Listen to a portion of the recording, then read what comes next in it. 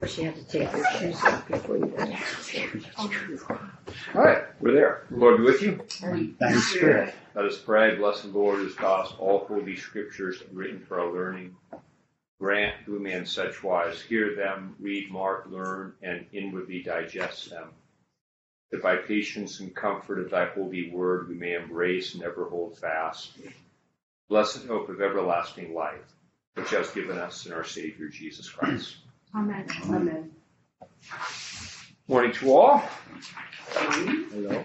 We are Psalm 8 today. Go online, Jim, Phyllis, Joan, who's hiding, Robert, who's hiding, Elizabeth now's come out from hiding. Robert's out from hiding. Hi, Robert. All right. You point everybody out. Yeah, I'll call you out. I think that's good to be seen. Because we're all on camera, like you can't do that, all you can go out and misbehave all kinds of ways,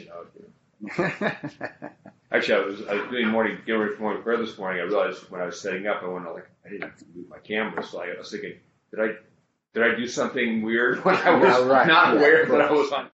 Have you ever that like you didn't know you were on? Did I? Do not hit the mic. Yeah. You do it. And so I had that moment this morning. That's been on for a couple of minutes. What are you? What did I do? Oh, no. It dawned on me. It was kind of like a thing for the Christian life in the sense that we think, who is watching? Well, maybe we should just always do what we should do. Yeah, exactly. So we wouldn't worry about it so much. Instead of thinking about, now put my public face. Then when no one's watching me, I could be the jackass and all that kind of stuff. So, roll up the sleeves to get to work here. I'm so warm. You're warm. I'm always warm. I had a little coffee, warms me up. I have the kind of body that warms up. It's like So my wife's always cold. I'm always hot. The Spirit that indwells him. My house. I left you speechless. Yeah. Because he knows you. All right. So, all right. Well, let's look at Psalm 8. Okay. And have the same kind of issue, are we? Make sure if you're joining us online, make sure your mic is muted. Joan, your mic is not muted, so if you can make sure your mic is muted. Oh, okay. It's up in the middle of the screen, the top, there's where the microphone is.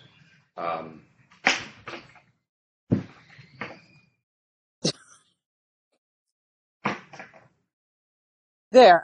Did I do it? No, no. No, we can hear you. Oh. Well, my computer wasn't working and I'm on my phone, so it's tiny and I can't see. Well, I'll do a little. Unfortunately, on my iPad, I don't have the access, but I will take care of it here. Okay, thank you.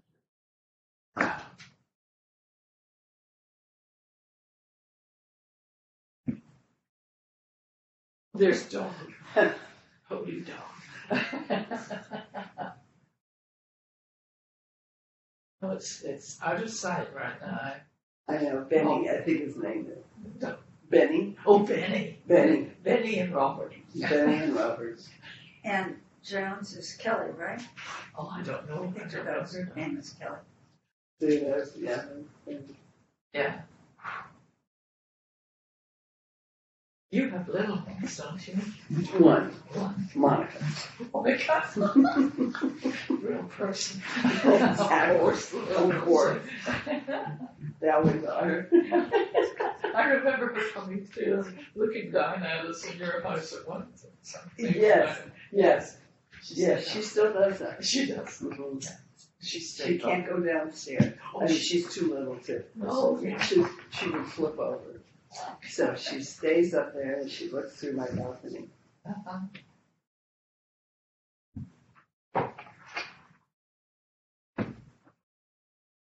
Wasn't that I'll just the Tina's job. All that trip. We just got back last Saturday.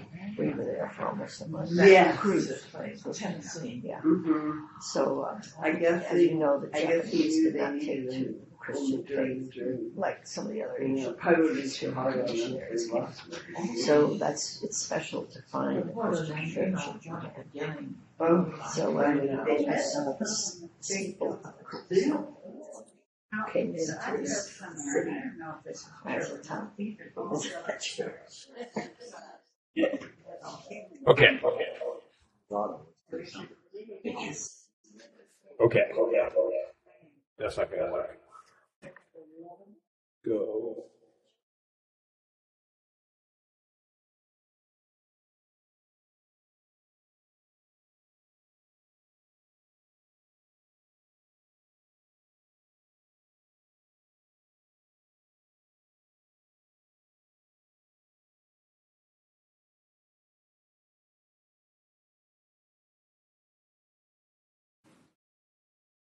No, we can't hear you.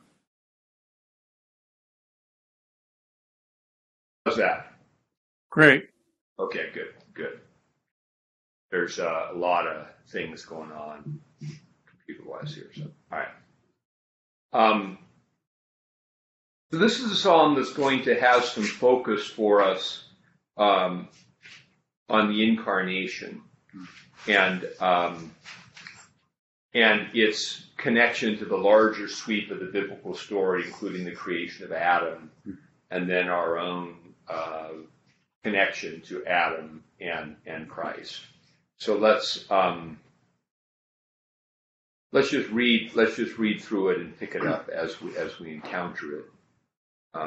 So Psalm 8 begins, O Lord, our Lord, how excellent is your name in all the earth, who have set your glory above the heavens. So it begins with the praise of God. O Lord, now if you're looking at your Bibles, what do you notice is different about the first? I don't know what your translation is, but the first Lord should look different than whatever the second word is, how it's typeset. It's lighter. The first Lord is lighter in type than mine. Bold print. The first one's all caps. All caps is Oh, first one, right. or what we call small caps, where the first letter is a little bit bigger than the other, but they're all caps. And whenever you see that Lord in the Bible,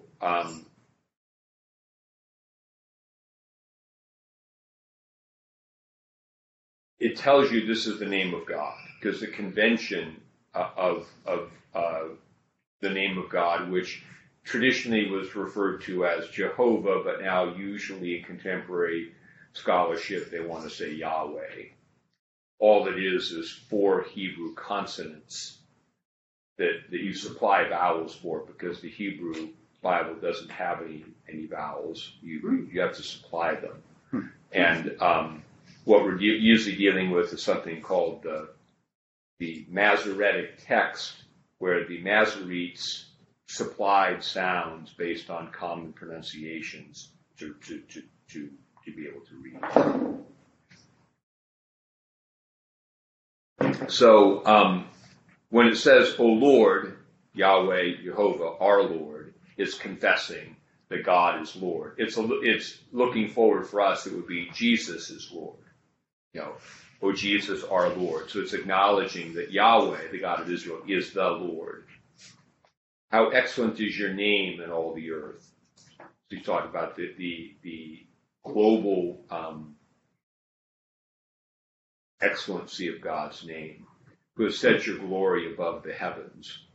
And that would be, just the glory would here, I think, be just thought of as the natural beauty of the stars in the sky and the grandeur of, look what God has made in creation. And in that way, because a lot of the psalm is going to hearken to Genesis account of the creation of man or Adam, the idea that we begin with the sort of praise of the glory of God in all creation is is significant. So Yahweh is Lord. He set his glory in all the earth above the heavens. And then verse 2 kind of brings it down a little more locally. Out of the mouth of babes and nursing infants, you have ordained strength. So there's a paradox here that, and this is something that's brought out in the New Testament in fairly bright relief, that God's strength is shown in humble things. So you've ordained strength out of babies and nursing infants. This is, and it's going to be a little bit here, perhaps. Although I don't think it's an imagery that's contrary to the meaning of the psalm, although not explicit, that sort of dependent children who are leaning upon their mother's breasts are the way the innocent are how God conquers things. And somebody in the New Testament said, "Lest you become as little children, you will by no means enter the kingdom of heaven." And it is our trust in God, our humble trust in God, that enables God's power to work through us in a pretty powerful way. So I think that's the contrast being here to the grandeur. Earth, the glory of God, exiting the heavens, but out of the mouths of babes and nursing infants you've ordained strength. Because of your enemies, you might silence the enemy and the avenger. And it does at least subtly allude to the conquest of the incarnation. How is God going to silence the enemy and the avenger, the one who opposes God? He's going to do it by the incarnation, by becoming actually a babe and a nursing infant. Yeah. And then he's going to, and this humble obedience through the death on the cross is going to be what conquers the enemy and the avenger. So then we kind of continue on in a meditation on that. When I consider your heavens, the work of your fingers, which is, there's a lot of the idea that God works through his fingers, but also it's like, this is just the whole heavens are about God just kind of doing a little craft. It doesn't take he just, the moon and the stars that you have ordained. Please consider and meditate on these things. What is man that you are mindful of him, and the Son of Man that you visit him? Now, man and Son of Man here, we've already talked about this Christological center of the Psalms. And so man here, and in the parallels, there's two different words for man used here, Son of Man, but one of them is Adam. Because in the Genesis account of creation, when it says that God created Adam, there's actually a little bit of a translational difficulty, because sometimes in Genesis, the English versions will translate Adam and sometimes as man. But when we think about man, we think our word man, we think about Adam, the man, or the Greek would be anthropos. Now the first horizon. Can I just make a comment? We don't see the stars because of all of our light pollution until you go out to a dark place. And when you see the stars and they're magnificent, they saw the stars all the time like that. It was a reminder of, whoa, what are we, compared to this? So just have that thought. Yeah. Well, I think kind of lose that. It's somewhat of the religious challenge of maybe it's metropolitan man, that, we don't, the glories we have, we built so much here that shines artificial light that we don't really get a chance to go look.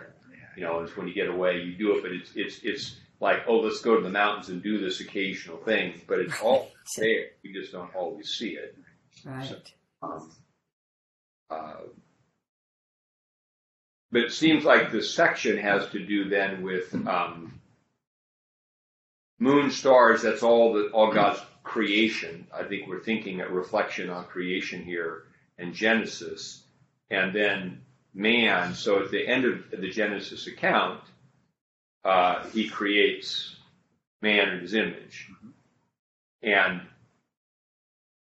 so on one level, this meditation is, gosh, all this stuff, and then you've created man. What was given to man at creation, to Adam at creation?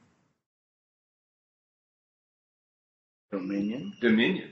Yeah. Going to have Connie. Go ahead and mute when you're not speaking. Oh, sorry. Yeah, no problem. Sorry.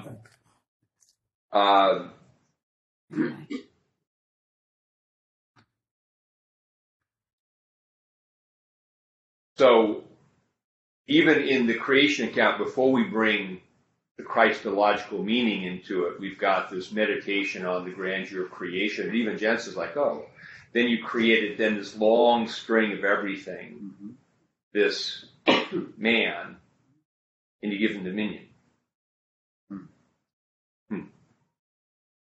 What is man that you are mindful of the Son of Man, that you visit him? Now, Son of Man does not apply to Adam, and that's what gives us a distinctly Christological, because Son of Man is descendant of Adam. And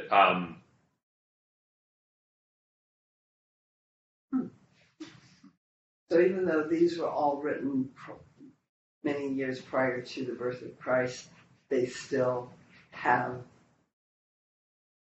reference to the the incarnation. well, I think we want to realize it's. I think it's a more subtle truth than that. I think that the psalmist tradition somehow worrying around King David, who was Messiah in a sense of anointed one, but was conscious that God had promised that of the fruit of your body I'll set upon thy throne. There's been doing promise to David, and out of that the idea that somehow the promises of God will be fulfilled in the descendant. And in the near term, that was Solomon. And for that brief moment, there's this glorious fulfillment, but it never quite works out. So, and then there are meditations on who this person is that will do all these things, but it will be someone holy, someone, and again, the thing to say about Son of Man is that it's distinctly a human term, descendant of Adam, and it's not well, we should probably, because it's important, you know, I feel like I'm always making people turn to this particular passage, but if you turn to Daniel chapter 7, which is probably the Son of Man passage that most informs this connection with divinity. And I'll just read it for you. You don't have to turn there if you want. Where Daniel's having a vision of future kingdoms and beasts and things like that. And he says, I was watching in the night visions, and behold, one like the Son of Man, coming with the clouds of heaven. He came to the Ancient of Days, and they brought him near before him. Then to him was given dominion and glory and a kingdom, that all peoples, nations, and languages should serve him. His dominion is an everlasting dominion which shall not pass away, and his kingdom the one which shall not be destroyed. A verse there which I believe is quoted in Luke's gospel in relation to Jesus.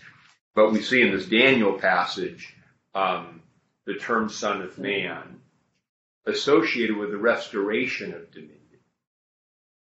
Because Daniel, you can argue when Daniel wrote, but it was certainly later in the Old Testament, if you take the more on the face chronology, it is Daniel writing 600 BC or so, or 500, early 500s. So So the idea, and part of the reality that's brought out in the New Testament about dominion is that Adam was given dominion, but by refusing to be faithful to the Word of God and by listening to the voice of the serpent, a created being, rather than the Word of God, he became not the Lord of creation, but the slave of creation. So that Adam began, and his son became subject to created things, which is sort of the origin of idolatry. And so our captivity to things and appetites and things like this speak of our fallen condition, to which then somehow we need to be restored to dominion.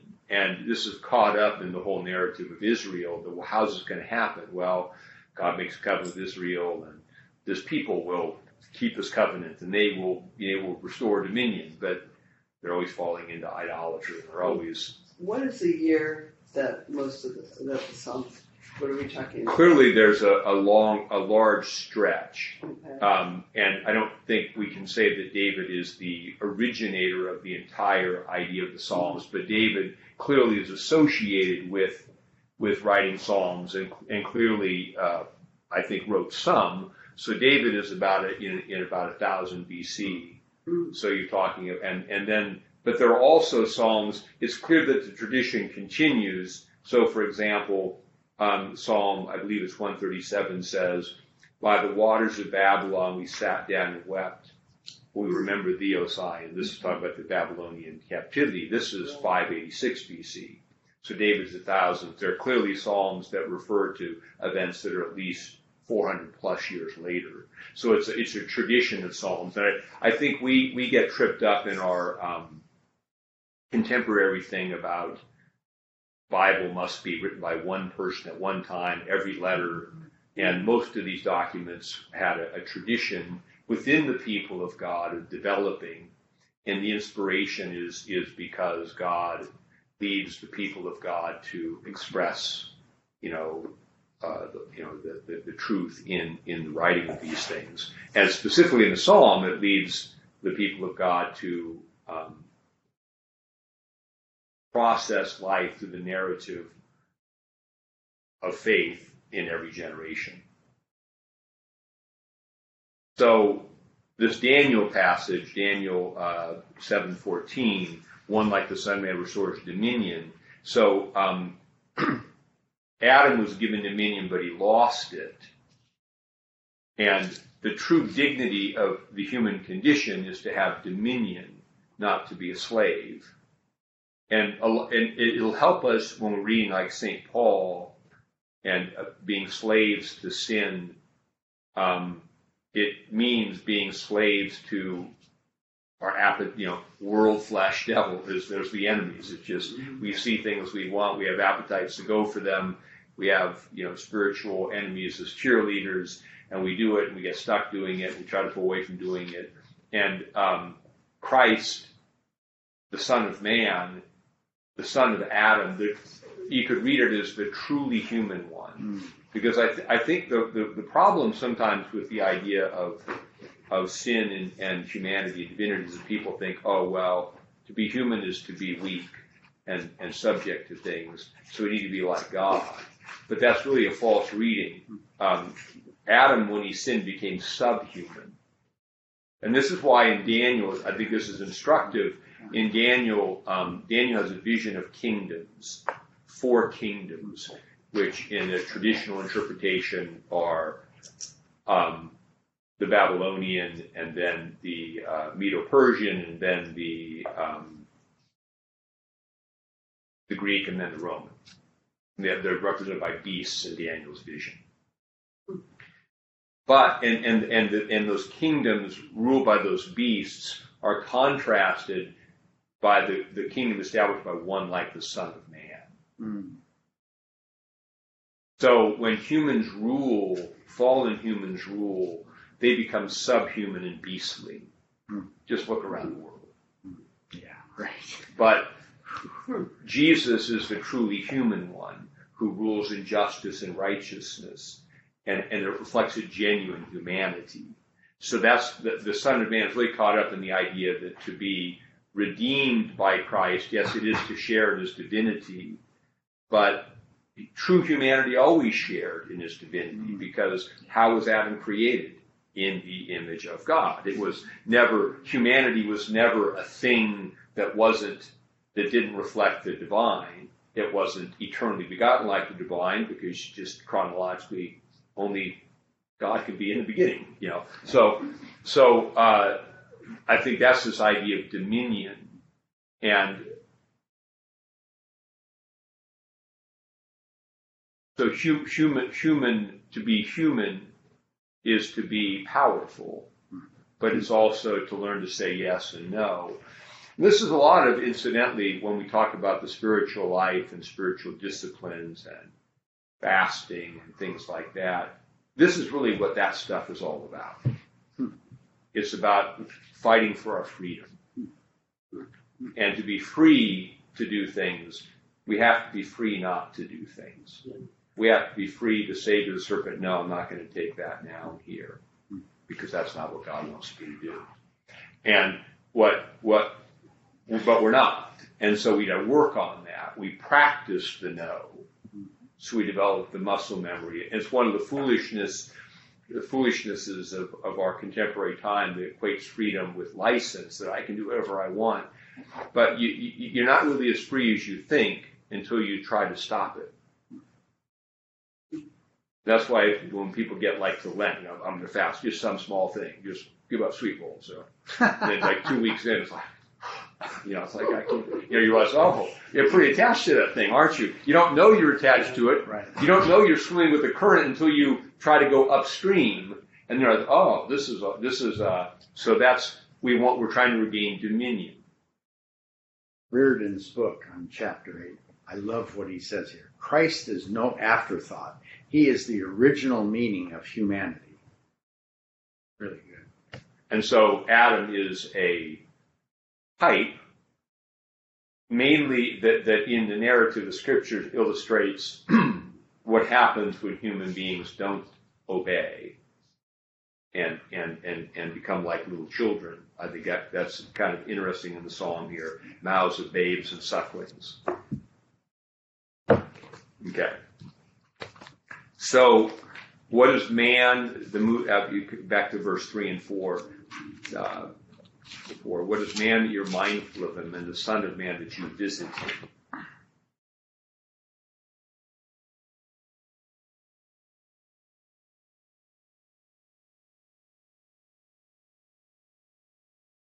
You have made him a little lower than the angels. You have crowned him with glory and honor. And the idea here is that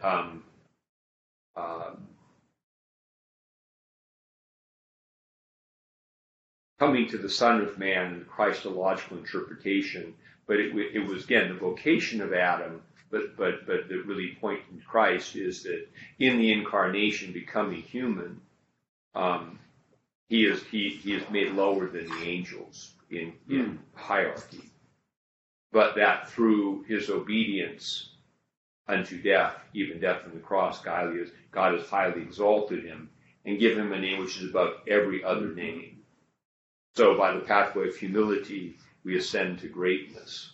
And this is the message of the Christian life that we don't really embrace very readily. That the path to greatness is humility. He who would be greatest, let him be the least. Oh, yeah, but I want my recognition. And it's not that, it's not even that, well, if I can humble myself enough, then I'll get great so I don't have to be humble anymore. It is the very sense of self that is able to be humble that contains greatness. It's because the one who made the whole world doesn't I can just become man and just, if this is what there's not whereas we would like, okay, I want you to go to some humble place to do something like. then it's our own human sense of pride and self that keeps us from humbling ourselves to do what God calls us to do. But Christ doesn't have that. He was able to assume all the lower places and through obedience, there's a natural that makes him great. So even the angels go, wow, you made it through this trial and were faithful. And the same thing, we're supposed to be that spectacle for angels. That's what there's a passage I don't have in my mind, but it's in the Pauline epistles where he says, that through us might be made known to the principalities and powers the wisdom of God. This is how I'm saving the world. Yeah, through these people. I have a question. I wrote down, fasting is working to become human, to be regaining our dominion. Yes. Okay. Can you be too attached to people? Not just Absolutely. Not just things. Absolutely. So would that be a fasting as well to Well, I mean, what I think about here is Jesus said things like, he who loves son or daughter, father, mother more than me is not worthy of me. Mm-hmm. He wasn't saying, be a bad, Right. I love Jesus more than you, so therefore I'm not going to love you like I'm supposed to. It's more that, I see this actually a lot in our culture. Somebody once called it the idolatry of the family, where the Christian family, that's the most important thing. Well, Christian family is important that we support people who make commitments, but it's not the most important thing. The kingdom is the most important thing, and families work best when every member of it is first devoted to the kingdom, and then their own role in the family is a subset of. That's exactly what happens in the epistles when St. Paul starts listing out the house rules. It's like, you're a witness for the kingdom. That's why you order it this way. When you order it this way, you might not get what you want. You might not get happiness. You might not get, but you'll be witnesses for the kingdom. So order it this way. So, and then with relationships, sometimes, sometimes we need things. And this is a nuance I want to say here, that, we do need people. We are a community of a church. We need each other. We can't live all alone. But then there are healthy attachments where we do things in order to get things that we're not aware of, and this is that we might want to look at and get a little distance from, and why am I doing this thing I'm doing?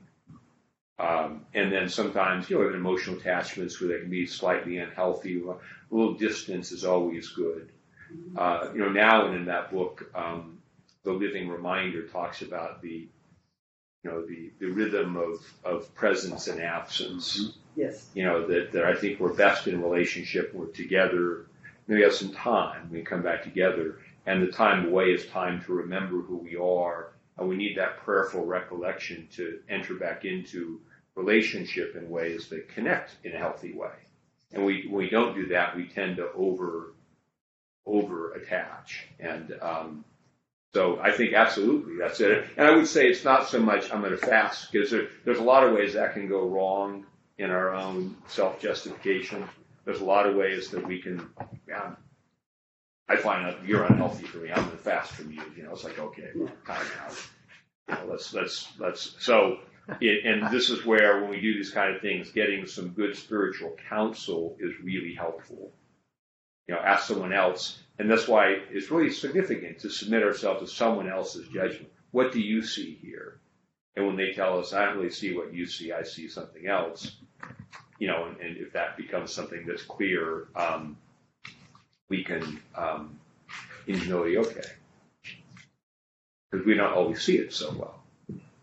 We might just be giving, and think we're the Mother Teresa of this situation, and yet we might be what we call overfunctioning, or in the systems theory terms, overfunctioning leading to an unhealthy thing for the person involved. So sometimes I think in relationships I've realized, I've had to realize this, that when a demand is made or a request is made, sometimes the healthiest thing is say, not now, maybe next week, or just because this anxious need to always solve the problem is more about our anxiety than it is about the thing.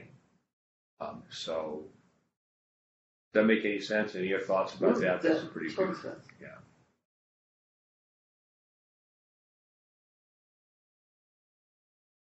It would also pertain to the human tendency to want to make another human the end of life and not God.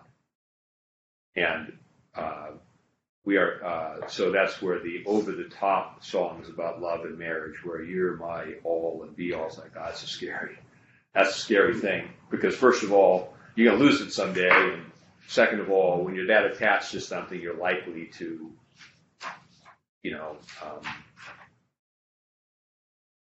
love amiss, shall we say.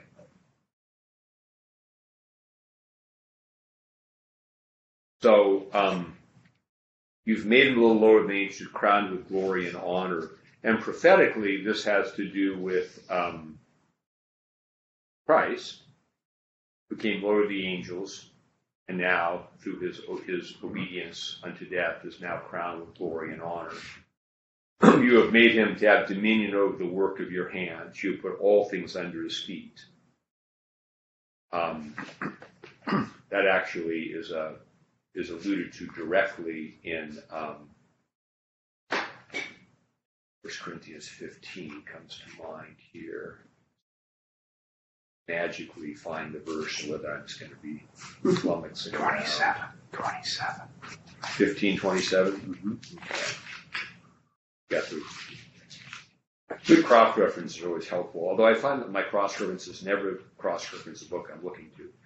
So he says, and we talk about the resurrection in 1 Corinthians 15, St. Paul writes, for he, meaning Christ, must reign till he has put all enemies under his feet. The last enemy that will be destroyed is death. He has put all things under his feet. When he says all things put under him, and this is the New Testament assuming that Psalm 8 refers to Jesus. Jesus, yeah. It's also, that's an interesting question there, that he's reigning now, but it's not, during something being accomplished by his current rule. He's in the process of putting all things under his feet. And this is the mystery of our redemption, because we would say, well, I'm seeing the news. That's right. How's this happening? But it's the same thing as on Good Friday. This seems like a really bad way to save the world, but Christ is working somehow to accomplish his new creation. Until at last he will destroy the last enemy, 1 Corinthians says, is death. It's 6 through 8 could also be talking about Adam too, having dominion over all things in the garden. Right? Right. So let's go on. So you've made him the dominion of the work of your hands, you put all things under his feet, all sheep and oxen, even the beasts of the field, the birds of the air and the fish in the sea, that pass through the paths of the sea. Yeah, that's getting back to the vocation given to Adam, but it is ultimately fulfilled in Christ. In Christ. So, because Adam, you could say he was given that vocationally, but you can't say that dominion played itself out. Now, there is a way, of course, and this is just the nature of the world, that we do have dominion over these things. In other words, we can control animals and we can tell them what to do, unless we're in the wilds where there are lions and things like that. There's much dominion there. So it's not that through sin, fallen man has lost all dominion. It's that it's a flawed and imperfect dominion in which we have some control and yet are also subject to.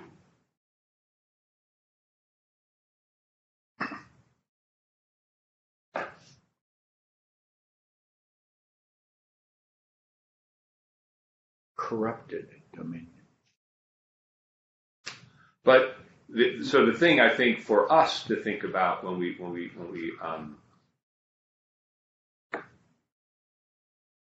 reflect on, so this psalm is, in first instance, has Adam and the creation in mind, but looks at the completion of that creation in Christ. But then, as we talked about the Psalms, we're baptized into Him, and so we read these Christologically, which means, and one of the things that comes in the New Testament promises is that we will reign with Christ.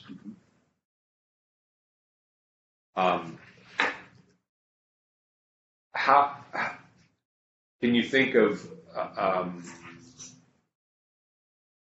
how is that expressed there? Maybe the passages aren't obvious enough, but for example, in Revelation,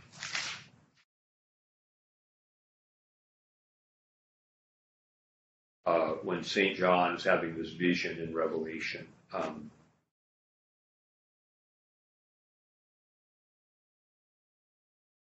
God gave John a revelation. He sent it by an angel, and John received this from the angel. And so John writes,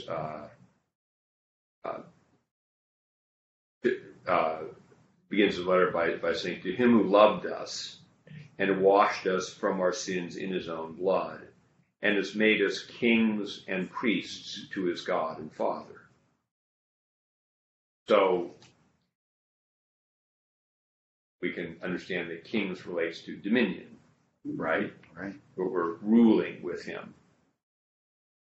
What are some of the implications of how do we rule with him? This is actually a very, and that might be something for us to reflect on here, and maybe fleshing out the psalm a little bit about our dominion. How do we exercise that dominion? And for those of you who might have some familiarity with Revelation, how do those who have been made kings and priests primarily exercise that dominion in Revelation? Give glory to God. Okay, so articulate that out some more. What are they doing when we first see them? Are they witnesses? Are they witnesses? They will be witnesses. What are they first doing when we see them in Revelation? Falling down on their faces. Okay. Where are they? Up in the throne room.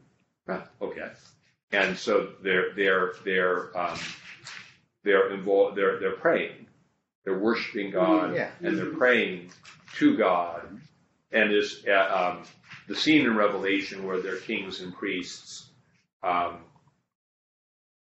starts with a scene of worship that very much harkens into our Eucharistic worship in the church, where the 4 and 20 elders are gathered around the throne, and then the revelation of the Lamb as though it had been slain, and so there's a praising of God for His redemption that He offers, and then throughout Revelation that there are golden bowls of incense, which are the prayers of the saints.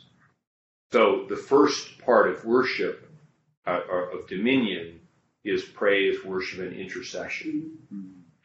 And so that's where the priestly role and the kingly role kind of overlap. And this is something that actually is caught up in the Eucharistic vocation, because if we talked about this some recent feast, but in the beginning, when Adam abdicated his vocation, he, as Father Schmemann says in his book For the Life of the World, if his vocation was kingly and priestly, the kingly was to have dominion, the priestly was to take the creation God had given him and offer it back to God in thanksgiving. And then, having offered it in thanksgiving, it would then be free for him to use as a means of communion with God. But in the fall, what he did was take the one thing in creation for which he could not give thanks and partook of it. So he abandoned his priestly role, not only his kingly role, but his priestly role. And so the restoration of that is that is a priestly role where we are continually. This is why the St. Paul continues says things like giving thanks always in all things unto God, because we're always to take life and offer it back to God in thanksgiving. And when the creation is offered back to God in thanksgiving, it's restored to its right place, and it becomes a means of union, communion with God. So when the elders in Revelation they're offering the creation back to God, they've been restored to that proper place. We as the church, when we gather Eucharistically to offer to God the creation symbolized by the bread and the wine, we are being restored. And that which is offered comes back to us as a means of union, communion. And we also, in that role, we intercede for the world. And this is so I don't think we can neatly separate the kingly and the priestly. They're sort of intertwined roles. But through our prayers there are part of our dominion, because we have our greatest influence over the world when we live in communion with God by consistently taking our lives and offering them back to God in thanksgiving, so that we are in that space of harmony and communion. And then when we go out, I think the witness role comes from that. Then we are witness to something else in the world. We're a witness to the kingdom because we've touched it and seen it and tasted it. And then we're witnesses, but you can't circumvent. And this is why when we're talking about dominion, taking dominion, modern Western Christians greatly overprivilege the idea of productive good works at the expense of worship and prayer. And so what always happens is, like, what's your church doing? Well, it's we fed 100 people. We boxed up so many things and sent them out.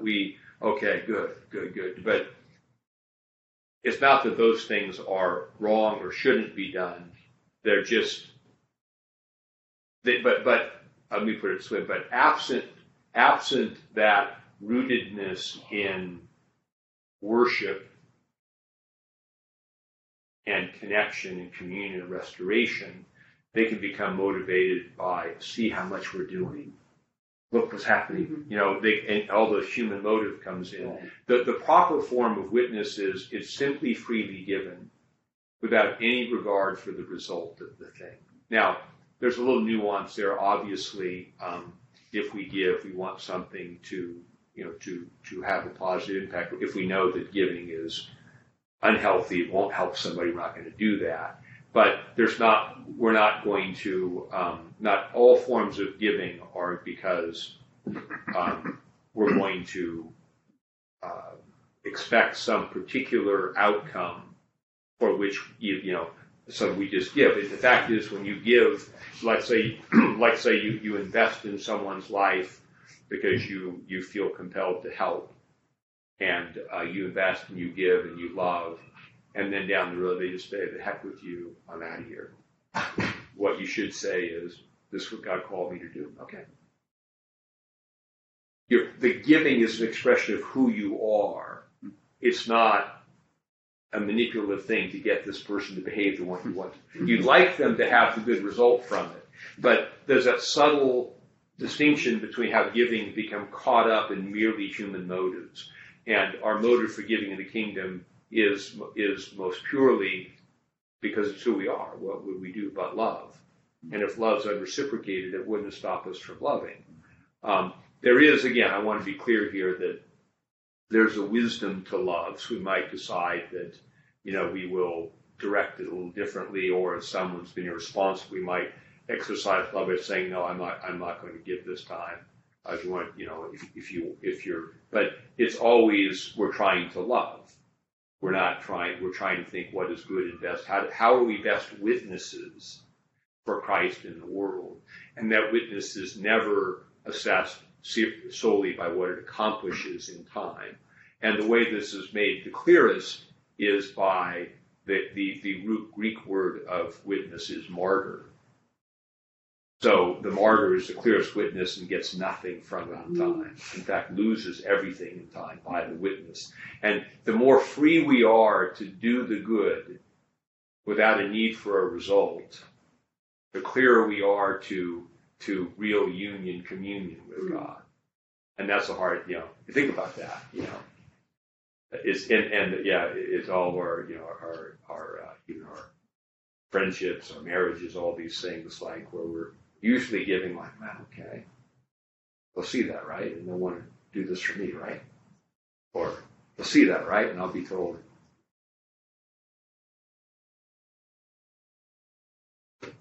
And paradoxically for that, actually, Jesus, he said, know what your left hand, know what your right hand is doing. Because there's a reality to this in terms of the economy of the kingdom, that if you do good things and get all kinds of plaques and rewards, well, there's your reward. Yeah. So you'd rather have like the unrecompensed reward where you're laying up treasures in heaven because you're doing it, because that's when the secrets of the heart are revealed.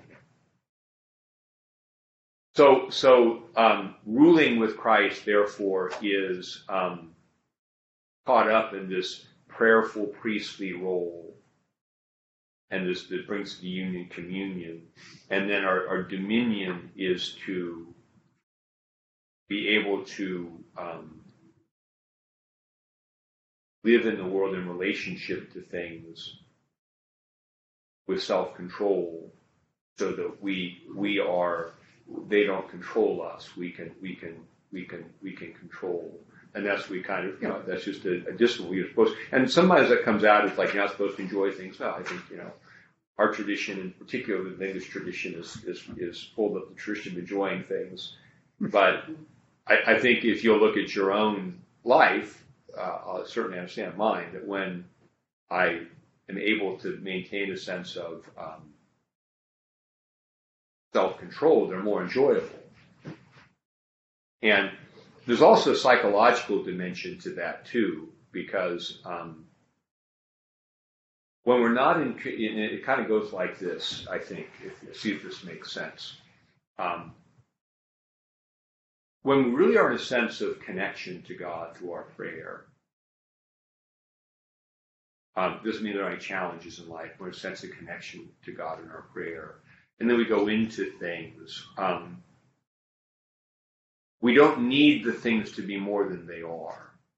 Out of my connection, I can go do my work, and I feel called to do this. I can do the good work to the glory of God, and then I can take a break. Okay, I'm gonna take a break and have a beer or something like that, and I just enjoy it as a gift. This is a great thing God gives me. To the extent that we get distant from God from our prayer, we get that. That's sort of the root of anxiety, like there's something wrong. We're distant from God. We're like Adam and Eve hiding from God over the bushes because we're distant. And then we go to things and work becomes, some of those compulsivities come out in our work. We start doing work I need someone to tell me I'm great so I can fulfill this need to be great. Or when I go over to enjoy myself, the eating or the consumption becomes excessive. I can't say no because I have to. So there's a correspondence between connection to God. And I also think, I would say in this, there's also correspondence between communal connection. Because I do think that healthy connection with God is there are hermits and there are people who are called to live as solitaries. That's not many of us. That we really do need a connection with people where there's deep, meaningful relationships, where I don't need, and when I don't have those, I tend to fill it in with some other things. I really think a lot of the issues of our time, like the great pornography problem, and a lot of the addictions are in some large measure due to communal alienation, where I'm cut off from meaningful connection. And sometimes that's generational, because people repeat behaviors from families that were cut off, and they cut off until they're healed. I remember a thing. It was Deacon Bob gave me I looked for it, I couldn't find it again, but it was like a laboratory rat study. Poor rats, they always get the worst of everything. But they had put a bottle that had like they could go hit hair from this bottle, which feels good even for rats temporarily. But the study was between a community of the rats who were able to put together in a kind of meaningful interaction community, and then they isolated some rats. And they found that the isolated ones became addicted, but the ones who lived in the community didn't even go hit it. Mm-hmm. So something like that was the gist of it. But I find when we're healthy interacting with others in community, then the things we enjoy can be enjoyed, but they're not an end. When I'm cut off and I'm feeling lonely, empty, I go run to things, whether it be work or drugs, and I need more. And that's the way that we're subject to the creation and not having dominion over it. And this is why that we can't even begin to talk about this dominion without the rootedness in connection to Jesus, who is Lord and has dominion. We only have dominion in him. And this is actually gets back to I think one of my favorite passages in the New Testament is Romans 8, which talks about life in the Spirit. And it has one line there that struck me in the last couple of years that says,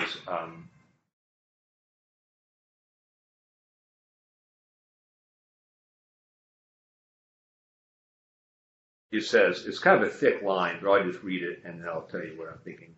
For what the Torah could not do, in that it was weak through the flesh, God did, by sending his own Son in likeness of sinful flesh. On account of sin, he condemned sin in the flesh. And here's the line that doesn't follow from that the righteous requirements of the law or Torah might be fulfilled in us, who do not walk according to the flesh, but according to the Spirit. So the idea there is that Jesus conquered all these things and then gave us the baptismal gift of the Spirit so that we can live in the Spirit in a way that can begin to fulfill the law. But only in the Spirit, only in connection with Jesus and one another, we can begin to rise above that neediness and emptiness and consumption into love. And that's why, but it's always connected to walking in the Spirit, which we would call euphemism for life of prayer. And I also think life prayer in community, which means community is a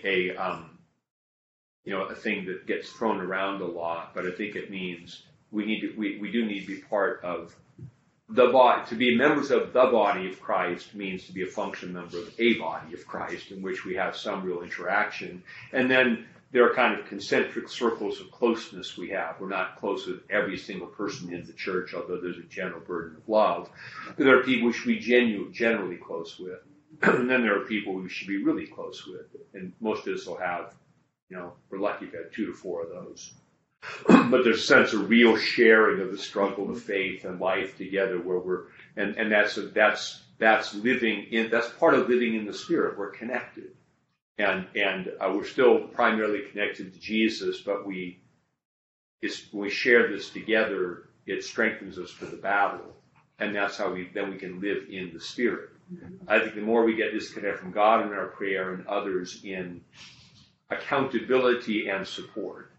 And accountability is not just what you do, it's just that realizing that I think accountability also has to do with this idea, this is more a better way to put it, not like, we're going around what you do, I saw you do that kind of thing. Or I remember some men who used to go to these things called accountability groups, which sounded dreadful to me.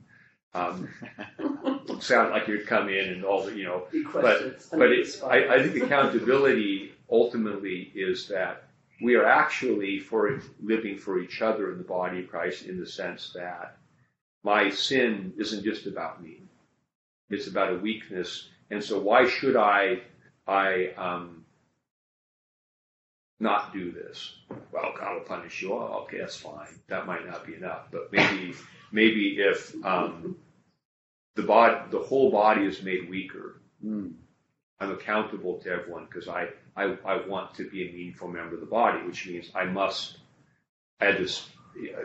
that's part of the submission that we talk about, is that I must yield something of what I would do in my complete and total autonomy in order to be part of this thing where we all mutually give and receive. And so I think that's a little bit of a digression from the idea of dominion, but I think it's integrally tied to it, because dominion can be merely conceptual unless we tie it into the fullness of life in Christ, through which we are restored to health and wholeness, and then through which we can practice the kind of things that pertain to priesthood and kingship. Going off there. Any thoughts about that?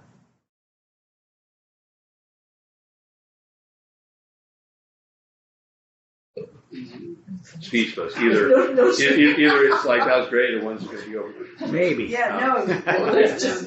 So I will tell you all that next week you will have Father Hayden. I'm flying to Colorado next Thursday, God willing. Right. I'm flying to Northern California this weekend, and Mimi, can you hear me? I'm going to go see Mimi on Sunday. Yay. We're going to go where she's staying. We'll go to the bar for dinner. Whoa. Sunday? On Sunday. Oh! Yes. I'm going to visit St. Joseph Parish on the drive up, so I'll see Mimi on Sunday. So I'm looking forward to it up there. But I won't be here the Bible study will happen next Thursday. Father Hayden will lead it. He's going to go on to Psalm 9. And maybe 10. No, 9's a long one. Let's see. Let's see. We didn't actually finish 8. There's one last Oh, verse. Lord, our Lord. One last It ends the same way it began. Yeah, which is Yeah. interesting. Let's make a closing observation on that. On that, yes. Majestic is your name. And so what he's kind of doing there, isn't he, is he's begun in contemplation and he ends in contemplation of, wow, look what you've done. And I would for us, for a reflection on that, we might think about sometimes people say, I don't believe in a God who does this. I don't believe in a God who does that. And it's like, wait a minute. We believe in a God who's redeeming this whole thing, and we don't even know how. We all can see it in the person of our Lord, the experience in our life, and it's like, oh, there's things that we didn't know about. So I think the meditation on this is wow, God saving this, and we see the virtues of faith and hope and love that conquer the worldly, doubt and despair, and get so caught up in our own little things. That doesn't mean there aren't some painful things in the world, but what can we do about that? We can pray, and we can love as best we can. It's sad. What I think the turmoil of the world does is also get us to this is a fallen, temporary world. Always has been. Great temptation in the West is to try to make this the end point. Here's kingdom. It's like, no. So it always reminds us. There we are. All right. Let's pray. Lord, bless us and keep us. The Lord, make his face to shine upon us, be gracious unto us.